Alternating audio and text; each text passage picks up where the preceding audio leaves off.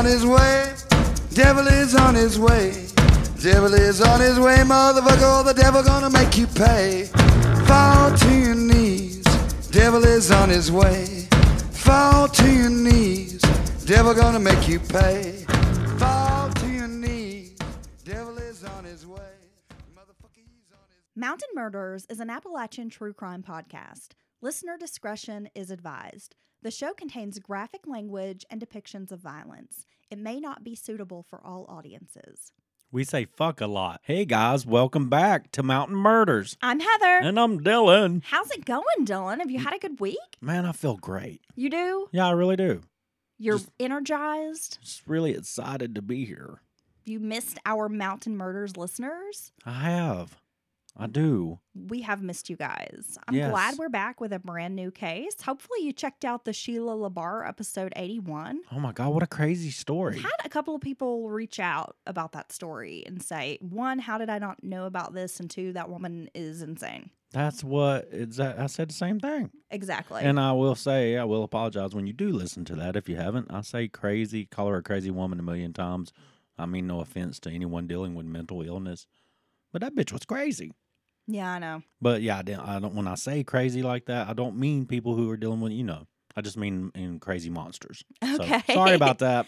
That reminds me, the other night, my son, he's 12, and I were watching Indiana Jones. I believe it was the Temple of Doom. Oh man, it's a classic. And the Kate Capshaw character continues to scream throughout the film. It's a snake, it's a spider. Yeah. She's just frantic. And my son looks at me and he goes, "That woman is crazy." And I said, "Why do you think she's crazy?" And he goes, "She just keeps freaking out and screaming." And he's just going on and on about her attitude or her behavior or whatever. And I said, "Zane, you're going to have to get used to that.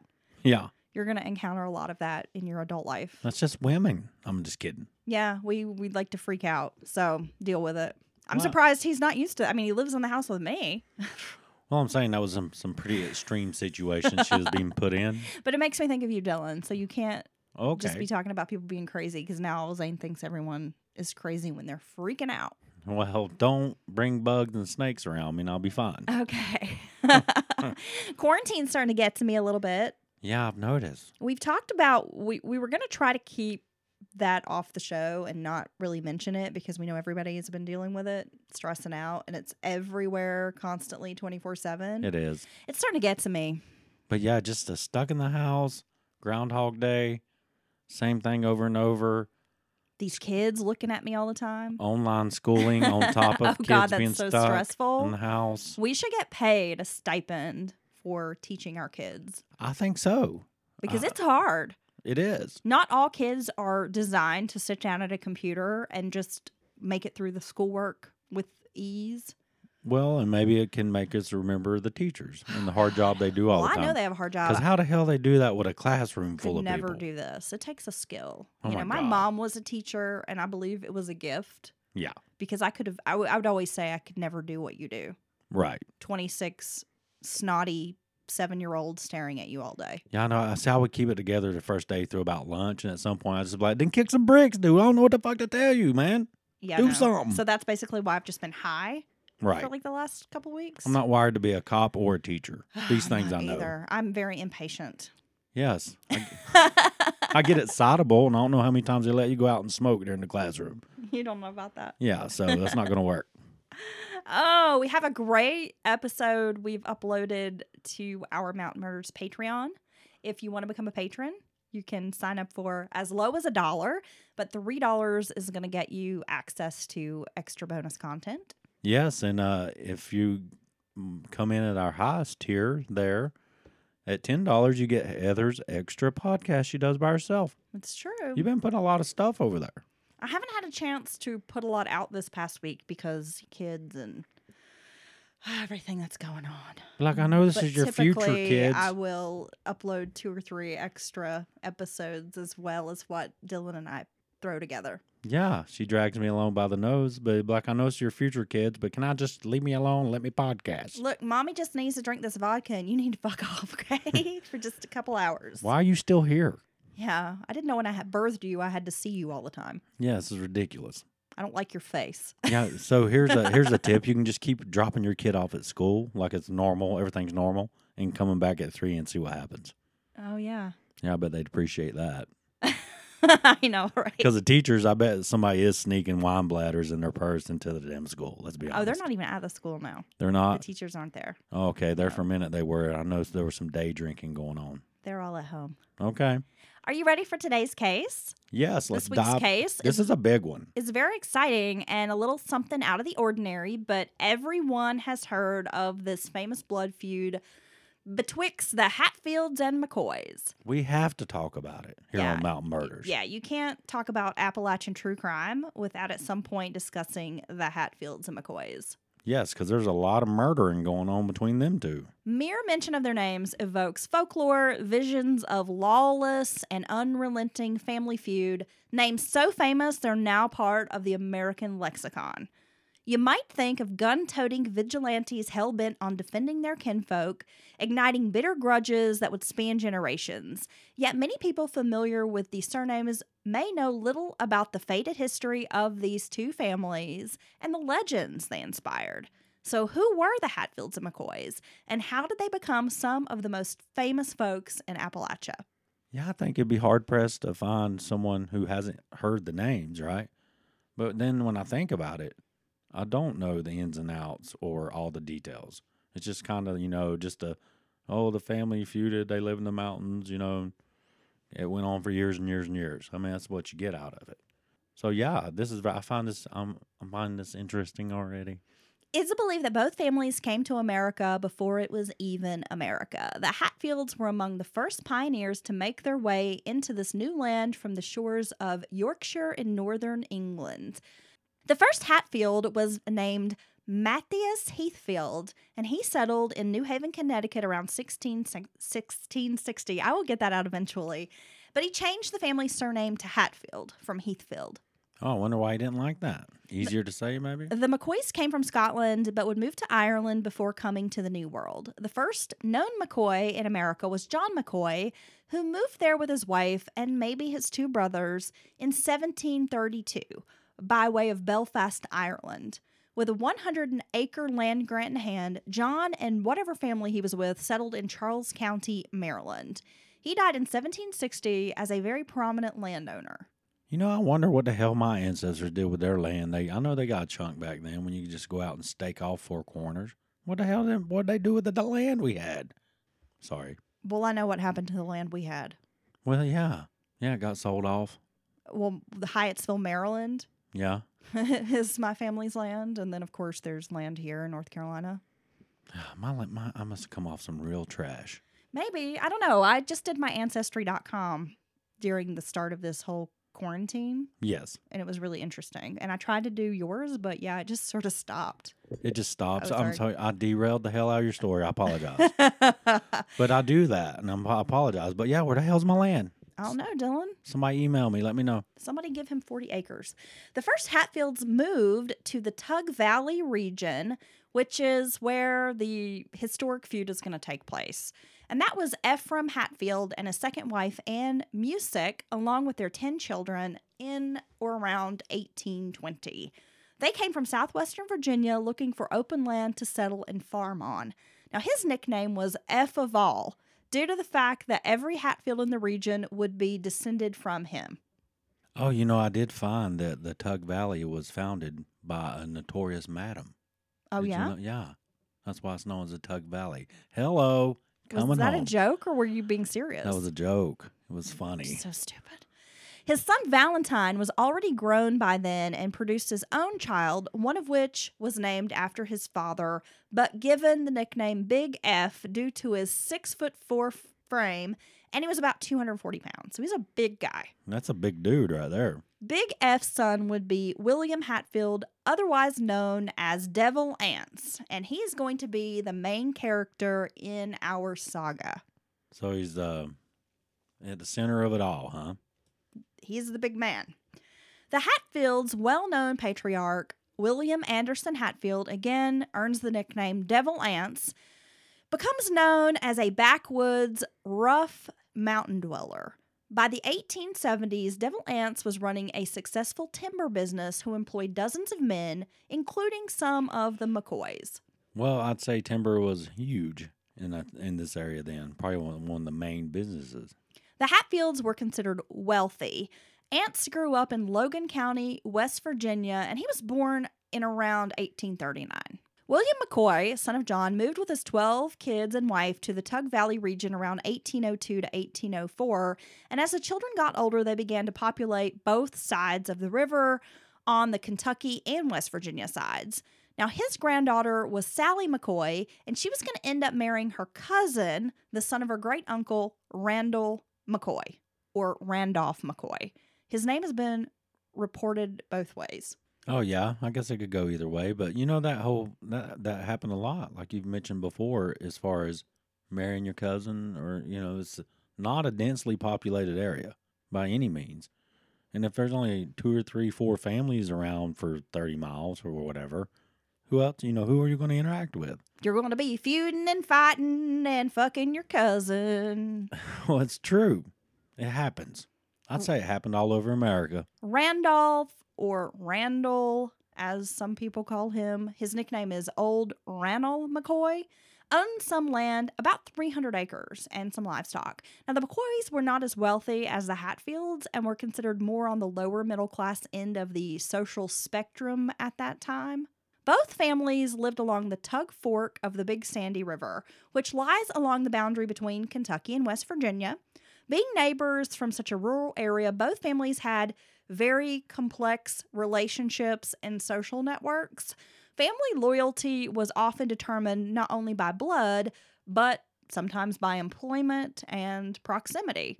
The families even intermarried and sometimes switched family loyalties even once the feud had started, which we'll go into here in a few minutes. Wow, that's got to complicate the whole thing, I would think. The first major blow in the feud came around 1865 with the murder of old Rannell's brother, Asa Harmon McCoy. And this was by the Logan Wildcats. They were a local militia group that counted Devil Anse and some other Hatfields as members. Many people, even members of his own family, regarded Asa Harmon kind of as a traitor. Now, he had served in the Union Army during the Civil War. And the majority of folks in this area served as Confederates or had loyalty to the Confederate Army. Yeah, I guess he's not going to be a popular guy when he comes back home. His murder came 13 days after he was released from the Union Army. So less than 2 weeks, the guy's home, dead. Yeah, and I bet people were talking about it before he even got killed. Most members of the Hatfield and McCoy families served for the Confederacy, as I mentioned before. Now, Asa had been wounded in the war before returning back to his home area. He was ambushed and killed. No official records or arrests have ever been issued in his murder.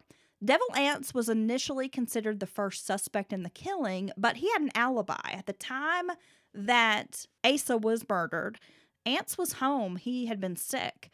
However, his uncle Jim Vance was later believed to be the real killer. Oh, so it really wasn't him? It wasn't Devil Anse, but It was his uncle.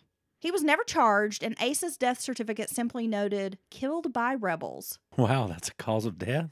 That's awesome. For many area folks, a Yankee sympathizer would not be missed.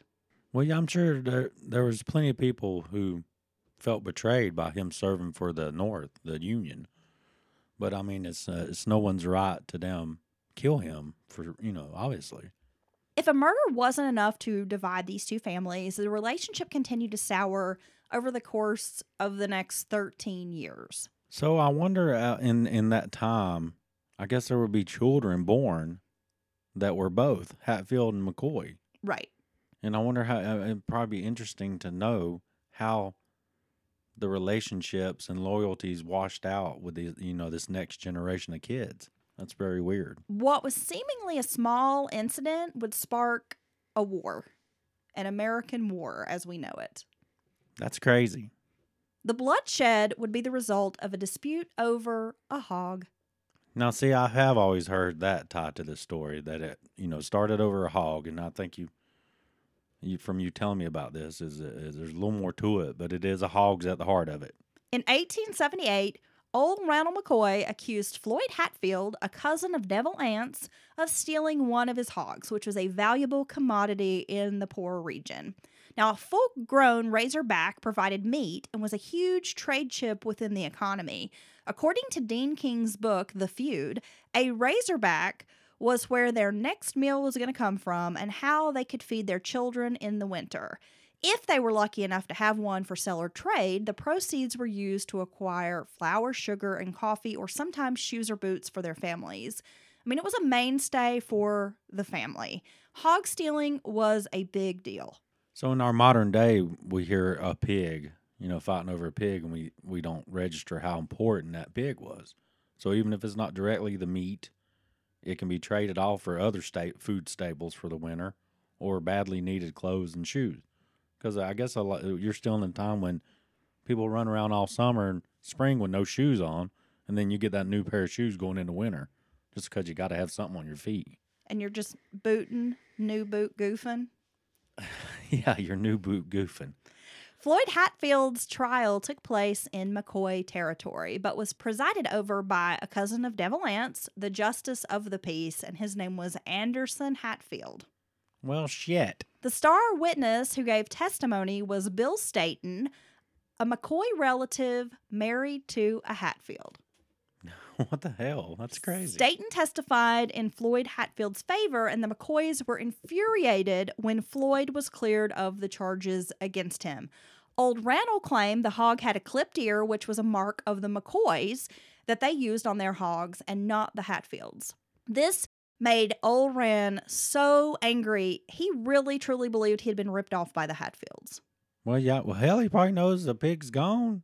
And, somebody else may have seen confirmed they saw the pig over there on their land. And this thievery was going to be detrimental to his family. A couple of years later, which was 1880, Staton was killed by Sam and Paris McCoy, who were nephews of Old Ranald.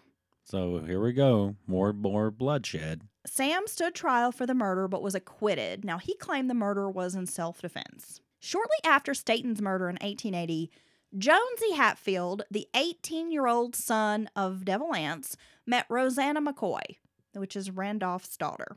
According to accounts, some people call him Jonesy, some people call him Johnsy. Oh, got a strange name. So don't at me if I'm not pronouncing this correctly. Oh, my great-great-uncle, you son of a bitch, and it's Jonesy. Okay, well, Johnsy, Jonesy, whatever the hell his name is, and Rosanna were apparently smitten with each other immediately, disappearing together for hours at a time. A real Romeo and Juliet type of forbidden love. Oh my God, it's just like that because the two families don't like each other. Supposedly fearing retaliation from her family for falling in love with a Hatfield, Rosanna stayed at the Hatfield residence in West Virginia for a period of time. Facing her father eventually, the McCoys had Johnsy arrested on outstanding bootlegging warrants in Kentucky. He was only saved when Rosanna made a dangerous ride into West Virginia to alert Devil Anse about his son. He arranged a rescue party which surrounded the McCoys and demanded that Johnsy be returned to West Virginia. Now, as you can imagine, the McCoys were not happy with Rosanna's disloyalty. Yeah, well, that's pretty blatant there. Like a lot of young romances, it burned with hot passion until it didn't. Uh-oh. Johnsy was not interested in settling down and marrying Rosanna. Several months after the affair began, he abandoned the pregnant Rosanna and quickly moved on to her cousin. Oh my God, you deflowered my daughter and now you're moving on to her cousin, you son of a bitch. Leaving her pregnant, high and dry, no money, no marriage. We should start a podcast. Yeah, we've all said it. But when it comes time to make it a reality, we get stuck. Well, here's some good news. With Spreaker, all you need to start a podcast is a microphone and a good idea. Spreaker handles the recording, management, distribution, and monetization of your podcast, allowing you to focus on making a podcast. Whether you're discussing the latest moves in the tech sector or just your dating life, Spreaker gives you tools to make your podcast a hit and professional insights about who is listening and where. And as your podcast dream grows, Spreaker only becomes more useful, letting you upload and schedule multiple episodes at the same time, push to multiple platforms, and customize RSS feeds. But what about making money? With Spreaker, monetization is as easy as checking a few boxes. So next time someone says to you, we should start a podcast, say yes and let Spreaker handle the rest. Learn more and get 30% off at Spreaker.com/getstarted. That's SPREAKER.com/getstarted. Yeah. No, nothing. Yeah, and daily life's still hard, but so it's an even bigger deal, I'd say, to leave a woman pregnant. You know, she don't have, how's she going to make it? In May of 1881, he married Nancy McCoy. Rosanna, according to lore, was heartbroken and never quite recovered. So you can imagine the anger, shame, and feelings that old Randall McCoy held at this point. His daughter's been deflowered by this fucking Hatfield boy, gets her knocked up, leaves her, marries the cousin. So getting another family member involved, still ain't forgot about that damn hog. Yep. Yeah, this is simmering. Or his dead brother. Or his dead brother. The rivalry perpetuated until Election Day, which happened in August of 1882. 3 of old Randall McCoy's sons, Tolbert, Famer, and Bud, ended up in a violent conflict with 2 brothers of Devilance. The fight soon escalated. One of the McCoy brothers stabbed Ellison Hatfield 26 times and then shot him in the back. Yeah, they said he was a large, strong man, right? Yes. So they couldn't take him down. Reportedly, they were all hopped up on the moonshine. So they're drunk as hell. They're going to get him. Sounds like he gave him good as he got. And I believe I saw a thing where he lingered for 3 days after his injuries. Authorities caught up to the McCoys, but the Hatfields ran interference, kidnapping the McCoys and taking them into Hatfield territory. So these people don't even care. They're not. They feel. It seems like they don't turn to the local authorities for anything. No, and I think when people use the term mountain justice, this is what they think of. This is what they think of. This is the true vigilante mountain justice that you've heard of. Yeah, and instead of having to round up friends or neighbors, you got a family, a big, large family, and here they go, 15 or 20 of them. Everybody's got a damn gun, and there you have your own posse. Well, both sides of this family were bootleggers. They were all making moonshine, and they didn't like the government. They didn't want the overreach of the government. They didn't like authority, and that's how you get a lot of these stereotypes about mountain people. Right. And this is where they come from. I mean, you have these families who were just like, fuck the government. I'm not going to the police. We're going to handle this shit on our own. And that stereotype and that sentiment lives through this day, like you brought up in our Eric Rudolph story. That's how they viewed and talked about those locals, Well, that's how I feel too. But anyway, after receiving word that Ellison had died, the Hatfields bound the McCoys to some pawpaw bushes, firing more than 50 shots, pumping the brothers full of holes. Their bodies would be described as bullet-ridden, vigilante justice. You just don't play around in the mountains. Yeah, and you leave people's pigs and their daughters and their brothers alone. And I was not sure. I've heard of pawpaw bushes, but I wasn't exactly sure what that was. Looked it up. It's a fruit bush. Oh, really? What kind of fruit? They're like these little, they almost kind of look like lemons or something. Oh, like they still got tiny, those here? I guess. I'm going to look for one. Well, you say here, honey, this is in like Kentucky and West Virginia. Well, I just meant in the Appalachians. Well, honey, I don't know. Somebody up in Virginia, let us know if you got them pawpaw bushes. We're about to have a family feud right here, I'm okay? going to squirt it in my coffee.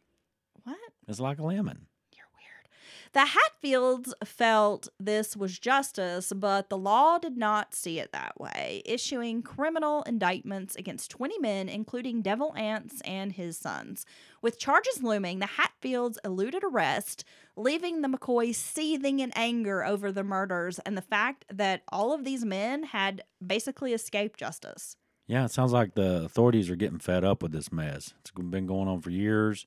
It seems to be escalating. So they're like, we're going to finally round everybody up because everybody knows who's doing what. The Hatfields were free. They were out basically, living in hiding almost, hiding in plain sight amongst other family members, friends, sympathizers, supporters. Yeah, and they were considered the more affluent of the two families, so they had the resources to just, pop off and go somewhere else, hide. An attorney named Perry Klein, who was married to Martha McCoy, the widow of old Randall's brother Asa Harmon, got involved. And the circle spins. Years earlier, Klein had lost a lawsuit against Devil Anse over the deed for thousands of acres of land. He wanted to see Devil Anse pay. Well, that's a lot of land. The Hatfields have left a sour taste in his mouth as well. So he joins up with the McCoys, using his political connections to reinstate charges against the Hatfields. He announces a bounty for the arrest of the Hatfields, including Devil Anse, and really pushes authorities to make arrests. Oh, so he wants payback, and he wants to see it served on Hatfield's ass, the Hatfields. In 1886, Jeff McCoy killed a mail carrier named Fred Wolford. Cap Hatfield was acting as constable. He and a friend, Tom Wallace, captured Jeff McCoy on the banks of Tug Fork and shot him. In the spring of 1887, Tom Wallace was found dead. So, at what point do you start? This is like inner city gang violence.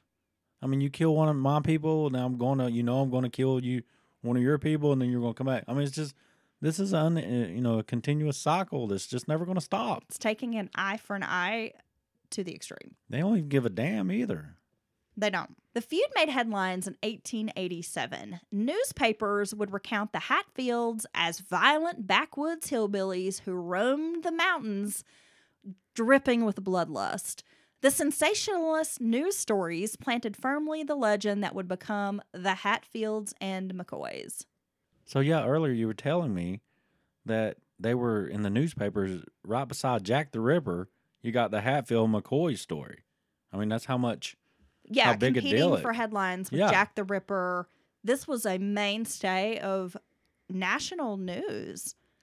And really, it painted this whole idea that the mountain folk were people who needed fixing.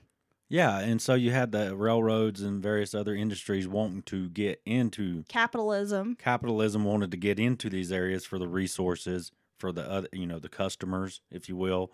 And so it's almost like they acted in concert, the media with big business, to create this. Look at this pocket of ignorant people. There's something wrong with them. Yeah, we know what they need. The They're railroad. Hillbillies. Mountain folks are this type of way. And it just perpetuates this notion that we see even today, that hillbilly types, our people, are still constantly made fun of. And we're like the only group in America that it has not become politically incorrect to make fun of. No. You can still make fun of mountain people. You can still make fun of hillbillies. That's true. If you talk that same way or spoke that way about other groups. Oh, my God. Yeah, can you imagine? But you can still make fun of us.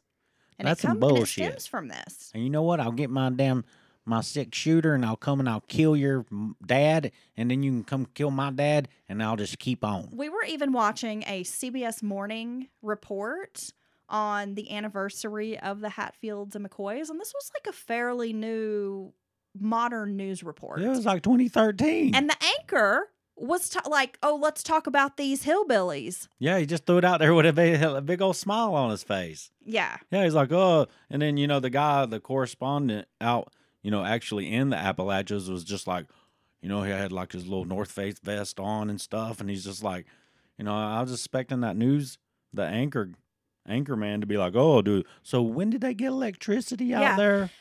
Hi, Dylan. I know you're reporting from the field. This is Heather Hyatt Packer here in the newsroom. So tell us about the hillbillies. Do they have teeth, Dylan? Well, Heather, I must admit this has been a harrowing journey making my way here to the Appalachians. There are no roads. We've been walking for days through the woods, and it's very scary out here. Very, very scary environment. Tell me, Dylan, are you wearing a white vest to indicate that you're a peaceful person, that you're not like a revenuer coming to take them in?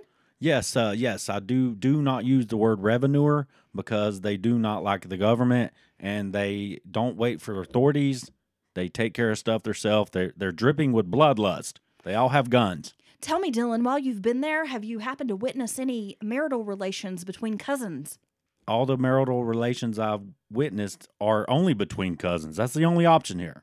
It's cousin loving lanes where I'm coming to you from. Cousin loving lane. Yes.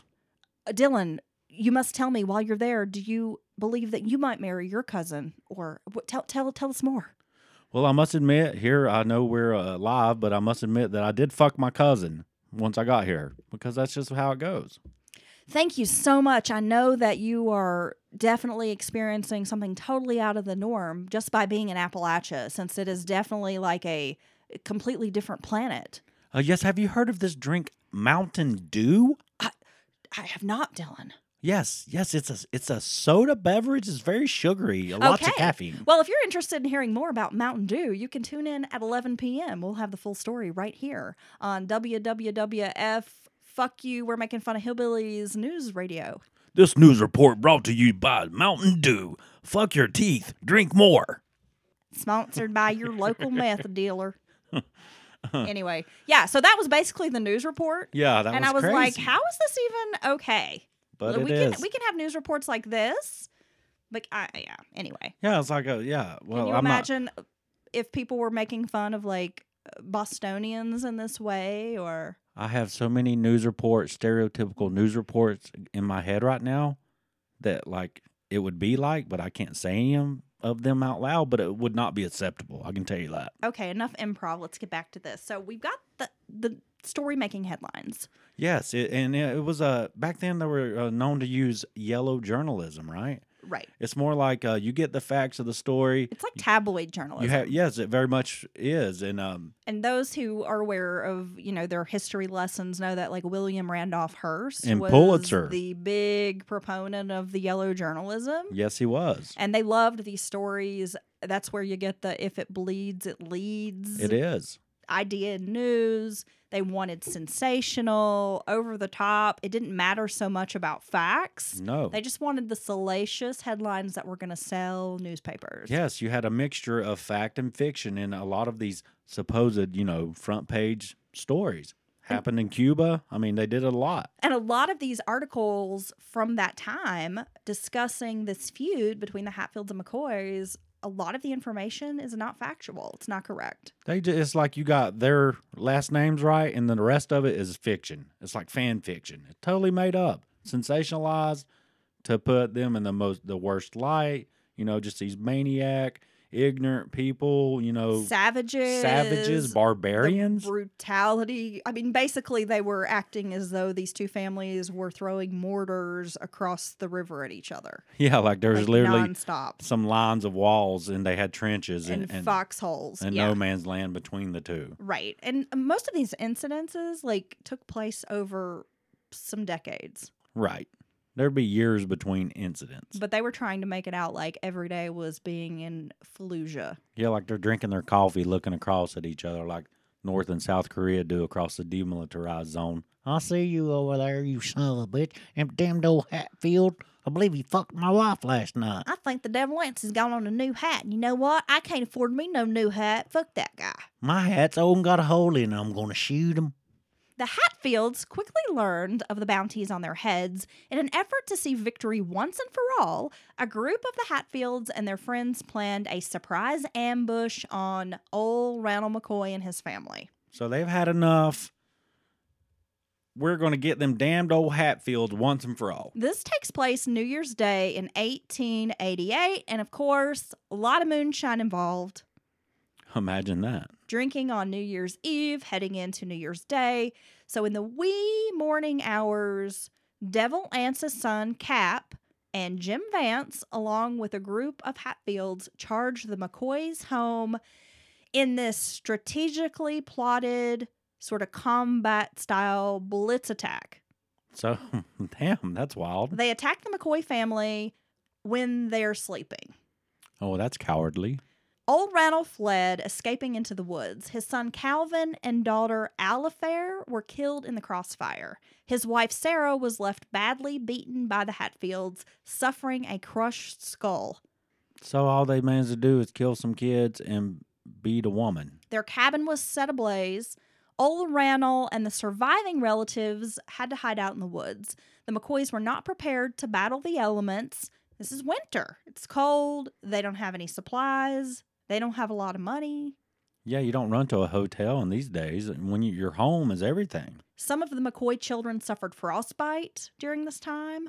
The McCoys finally made their way to Pikeville, Kentucky to flee the raiding parties. So they're just on the run for their lives Yes. at this point. This event would be called the New Year's Massacre. A bounty hunter named Frank Phillips formed a posse which chased down Jim Vance and Cap Hatfield, killing Vance. So they've had enough. They're going to damn put an end to this shit. Phillips rounded up 9 Hatfield family members and supporters and put them in jail, but not before killing 3 of the Hatfields. Well, I'd say they were fighting back, I'm guessing. A final battle occurred in Grapevine Creek. Ants and other Hatfields were waiting with an armed group of their own. A battle ensued in which the arrests were finally made. So years of legal battles ensued in this Hatfield case, eventually moving all the way to the U.S. Supreme Court, which resolved that the Hatfields could be tried. Wow. Why'd I have to go all the way to the damn Supreme Court? They kept appealing and making a fuss that there weren't legal grounds to this. They had a little bit of money to throw They behind were fighting it. Yeah. It spanned all these years. The McCoys, they argued, were equally as responsible. I wonder how long the damn newspapers ran this and made money off of this story. Between 1880 and 1891, the war claimed more than a dozen lives from both families. At one point, the governors of each state, Kentucky and West Virginia, threatened to have their militias invade the other state in order to end the conflict and make arrests. Oh, my God. Damn. The trial began in 1889. 8 members of the Hatfield family and their loyal supporters were sentenced to life in prison. Ellison Mounts, who was believed to be the son of Ellison Hatfield, was sentenced to death. They called him Cotton Top, and he was kind of known to be mentally challenged, and many viewed him as a scapegoat. Why is he the one that got death? But he confessed to his role in the crimes. Okay. Well, I'm just going to throw it out there. They probably just basically coerced him and made him tell, maybe. Or maybe told the truth as he knew it. Public executions were against the law at this time in Kentucky, but thousands of spectators gathered to witness the hanging of Ellison Mounts, which took place February 18th, 1890. Reports claim that his last words were, "They made me do it. The Hatfields made me do it." Damn, so even in death, his last words is talking shit about the other family. Before him, no one had been sent to the gallows for 40 years. Well, that's not a good thing to be famous for. The hanging site is currently located in a classroom at the University of Pikeville. Oh, so they... They built a university on top of the hanging site. Okay, that's what I was going to say. I didn't know if they had like a diatribe. Is that right? You know, big scene. Picked up the tree and moved it. Got the rope. Got some people standing over there watching over it. I really have no idea what you're talking about. Me You neither. were so fucking weird. Why don't you just shut up? Let me finish this. Yes, ma'am. God. Oh, gosh. Sent to prison were Valentine Hatfield, Ance's older brother. He died in prison of unknown causes. Doc Mahon, son-in-law of Valentine, served 14 years in prison for his role. Pyliant Mason, which is a son-in-law of Valentine, was sentenced to 14 years. Rosanna McCoy died in 1889. She was believed to be around 29 or 30 years old. She died of natural causes. The last trial was in 1901, and that is Jonesy or Johnsy Hatfield. You better say it right. He was found guilty of murder and served 13 years in prison. In a twist of fate, Johnsy's wife, Nancy McCoy, divorced him and married Frank Phillips, the special officer appointed by the governor of Kentucky to arrest the Hatfields. Johnsy would later be pardoned after he saved the life of Lieutenant Governor William Pryor Thorne. Thorne was at the prison for an inspection and was attacked by an inmate. Johnsy slit the throat of the inmate, thereby saving the lieutenant governor's life. That's got to be the most incredible government pardon, or governor pardon story I've ever heard. He died in 1931. Now, as the feud faded, both family leaders attempted to recede into relative obscurity. Old Randall McCoy became a ferry operator. McCoy died on March 28, 1914 in Pike County, Kentucky. He had been living with his grandson because he had become senile. He had fallen into a cooking fire and sustained major burns that eventually led to his death. He was buried in Dills Cemetery, Pike County, Kentucky, beside his wife. Now, by all accounts, he continued to be haunted by the deaths of his children. Of his 17 children, 5 perished in the feud. Well, damn, I don't blame him. Who wouldn't be haunted by that? Devil Anse Hatfield became a born-again Christian later in life, finally getting baptized at age 73. He went on to found a Church of Christ congregation in West Virginia. He was an uncle of the eventual governor of West Virginia and United States Senator Henry D. Hatfield. Hatfield ended up dying in 1921. Now, the family members met on June 13th, 2003, and signed a peace agreement, although the feud had ended 100 years before. That's pretty funny. The McCoy home place is open for tourism now, and every September there is a Hatfield McCoy Heritage Day in Pike County, Kentucky. So they have like a big festival. Well, yeah, I mean that was such a big story, and talked about and it did carry on for many, many years, which is pretty amazing. It really did. And if you're further interested, you want to find out more about the Hatfields and McCoys, there was a mini series made for television. I believe it was A&E that produced it, perhaps, but it was Kevin Costner and Bill Paxton. Yeah, I heard good things about that. It was great. It's very informative. I mean, of course, some of it is fictionalized, but it follows the story pretty closely. It's so interesting. And you get to kind of see how the relationships play out, like in real time. Oh, yeah, between the ones who married each other and such? Yes. Oh, wow, that's pretty wild. And how one cousin marries this one, switches sides, it just kind of adds fuel to the fire.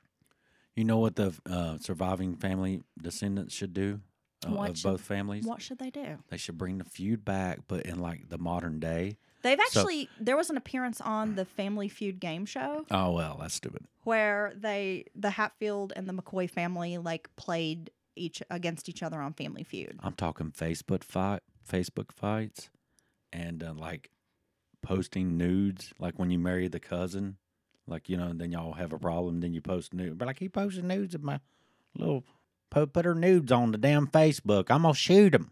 I don't know what he's talking about. I'm talking about the modern day. Look. No, I get it, but you go off on these tangents that me, and I know it's not just me, but our listeners too, are probably sitting in their car or they're on the treadmill and they're like, what the fuck is Dylan talking about? And I don't know, y'all. I can't keep him on track. He is so all over the place. I thought we were done with the story. This finishes a complete thought, so I don't know what he's talking about exactly. There is 2 people out there right now that might know, and I'm not even trying to derail anything because you delivered it through my derailment. Okay, so you're saying they could have a modern day Facebook fight involving some revenge porn. Yes, that's what the excitement here is, viewing how the feud would change from the 1800s into the modern day. It'd be stupid online shit nowadays instead of guns. Wouldn't that be wild? So you're saying you would prefer if it were the guns and not the stupid modern shit? Oh my God, it's like I'm on the damn news show right now. You're trying to put words in my mouth. No, I wouldn't prefer anyone to get hurt. I wouldn't want to put anything in your mouth. I just want you to be quiet. Okay. Get somewhere and get still. Well, yeah, I said it. Here is the story of the Hatfield. Yeah. See, you've got me all fucked up, Dylan. That's right. This is the story of the Hatfields and McCoys. Tried to break it down as simply as possible, but give you guys a little background on this very famous feud. Because I think for most of us, we've heard the name, but you might not know all the details. Yeah, it's pretty crazy. I didn't know any of those details. Except that about the pig. You've been listening to Mountain Murders. You can find us on Spotify, Apple, Google Play, Google Podcasts, Acast, Spreaker, just about anywhere you find podcasts. I think she's going to smack me, guys. You can find us on Patreon if you are so inclined. Look for Mountain Murders and access bonus content. You can sign up for as little as $1 a month and get more Appalachian true crime. I'm enrolling in Medicare soon, and it had me a little confused. Then I found myhealthpolicy.com. With myhealthpolicy.com, I could go online and compare Medicare Advantage plans from some top-rated national insurers, including $0 monthly premium plans. I can learn about plans in my area and talk with a licensed insurance agent if needed. myhealthpolicy.com. has made doing my research a whole lot easier. My choice, my Medicare, myhealthpolicy.com.